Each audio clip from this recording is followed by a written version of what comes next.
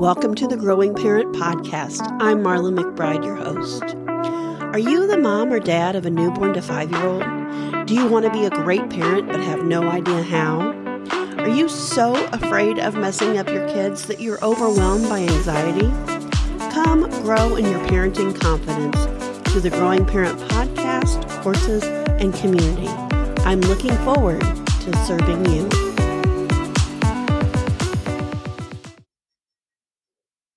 Hey, growing parent friends. It's great to see you today.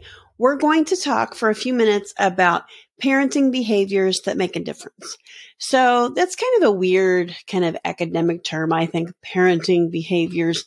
Basically, what that means is, what are a few things that parents can do with their children while raising their children that make a really authentic difference, or a demonstrated difference, or difference that we know, in fact, works. So here's a couple of things to keep in mind. Nurturing is one area where we make a difference with our kiddos. Designing or guiding them, responding to them, communicating with them, supporting their learning. Those are 5 areas that make a difference, but I'm also going to add a 6th area that I know makes a difference, and that is sharing your faith. So in the way of nurturing, the way that we make a difference with our kiddos is when we have an infant, we're interacting with our baby, responding to their distress quickly and appropriately in a loving, affectionate manner. We talked a little bit about that in last week's lesson. So when interacting with a toddler, the way we nurture them is we express pleasure or excitement when they accomplish something. You know, when they're playing with a toy or with one of their games, or they finally get that item in the shape sorter, or even as they're working towards getting an item in a shape sorter, saying things like, "You can do it, you can do it. Here, let me help." And you twist the container a little bit. "You did it, you did it. Oh, great job." And being crazy excited and applauding and smiling and encouraging and cheering them on. That's another way we can nurture our children, especially during toddlerhood. When we have a 2 or 3-year-old, as they explore, we're going to nurture their exploring by encouraging it in a safe environment, by putting up things that are truly a safety hazard, putting those things up out of the way. The second way is through designing your kiddo's environment or guiding them in your environment or another environment. The way we do that with an infant is we provide visually stimulating objects to look at when they're little, so that we're going to design their environment so that they can have good, healthy vision development and growth.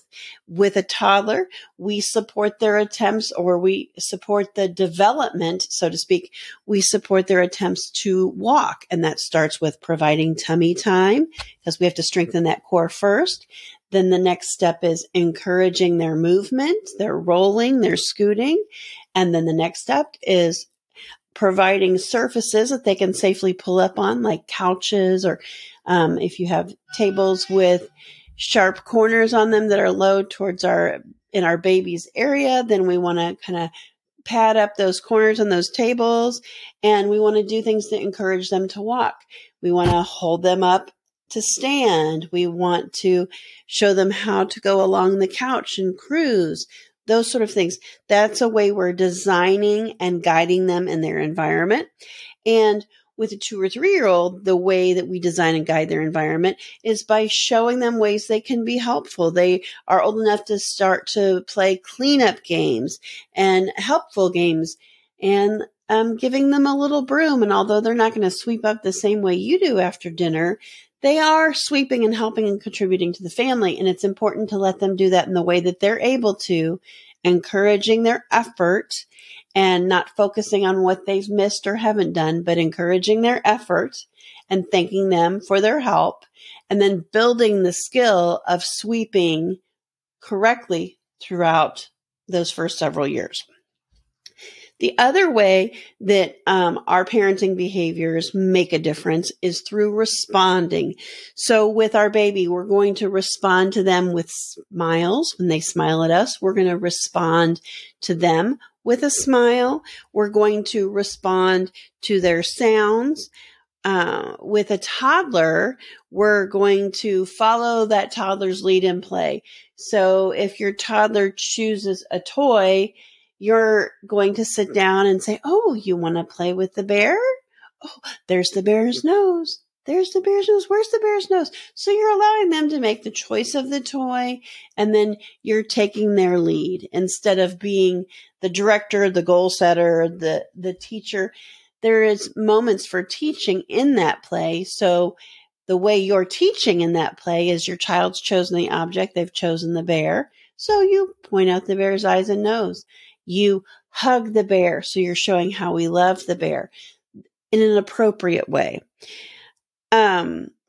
With our 2 to 3 year olds, you show support by helping them navigate or by responding to frustrating situations. 2 and 3 is a very frustrating age to be because you think you're big and you just aren't.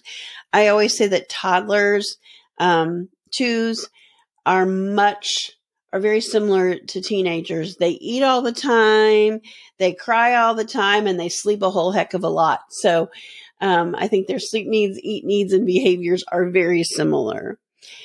In the area of communication, we're going to provide support and make a difference with communication with our child, because when our kiddo starts making vocalizations like ooh, ooh, ooh, they're making those sort of utterances, so to speak, we're going to respond with the same sounds back and forth.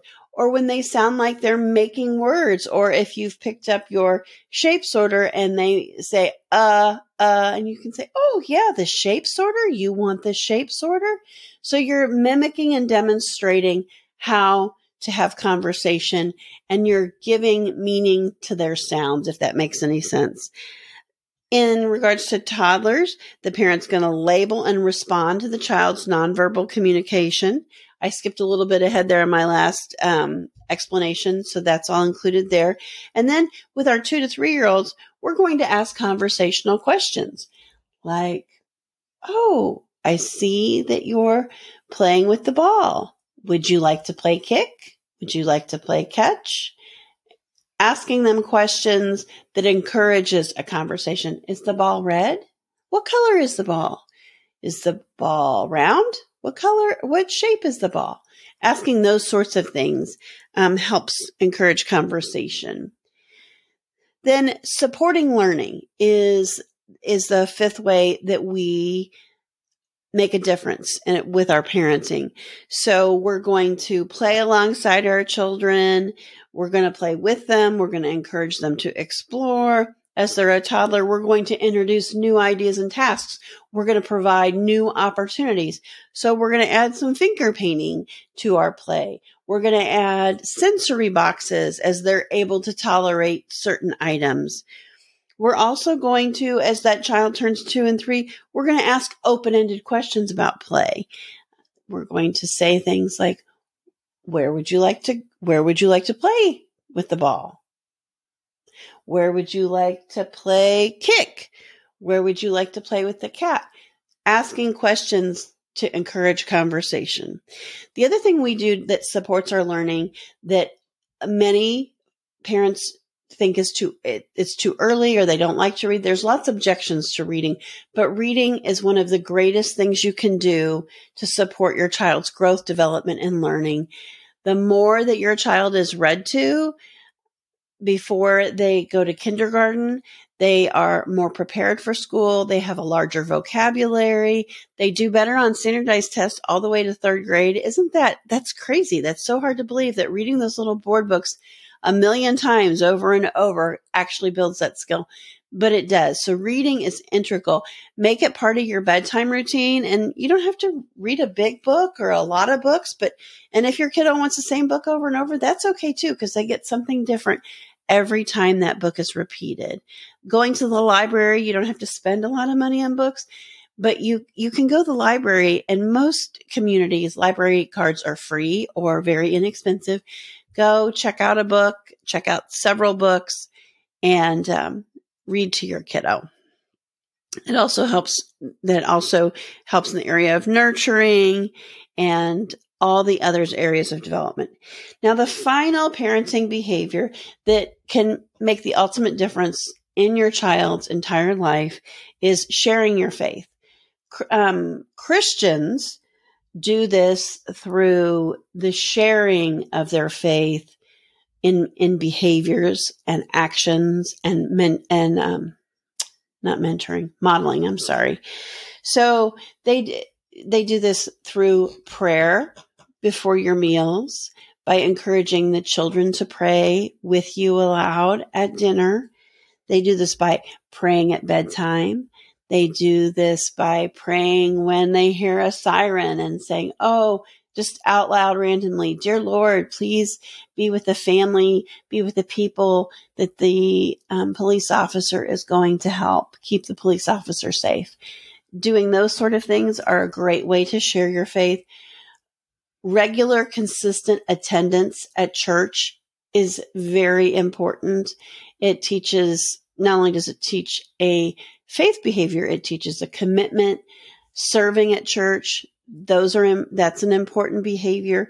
These are all ways we pass on our faith as Christians, but ultimately the most important thing is you personally having a relationship with Jesus, then walking that out in observable ways, as I've just described, in front of your children, and knowing your Bible. If you don't know your Bible, get in a Bible study and start learning and growing in the Word so that you can naturally apply biblical principles to the raising of your children and to your life and in your home, and your children are learning those as they grow. It is our responsibility as parents, not the church's. The church supports us in those endeavors, but there's lots of research out there to show that families who attend church, their children do better in life, that parents tend to stay married, but all of those social reasons are meaningless unless you're truly involved in reading your Bible, growing, studying, engaged in prayer, and engaged in a relationship with Jesus Christ.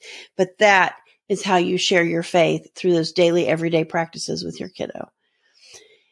So I hope that long, rattled out list of important features in your parenting is helpful to you. If you have any questions, as always, post them on What's Up Wednesday. I would love to hear from you. I would love to know how you all nurture, design, respond, communicate, support, and share your faith within your families. I look forward to hearing from you. Thanks for listening today. I pray this has blessed you. I'd like to invite you to my private community, Meet Up with Marla. For more personalized information, click the link in the show notes to join. Have a great day.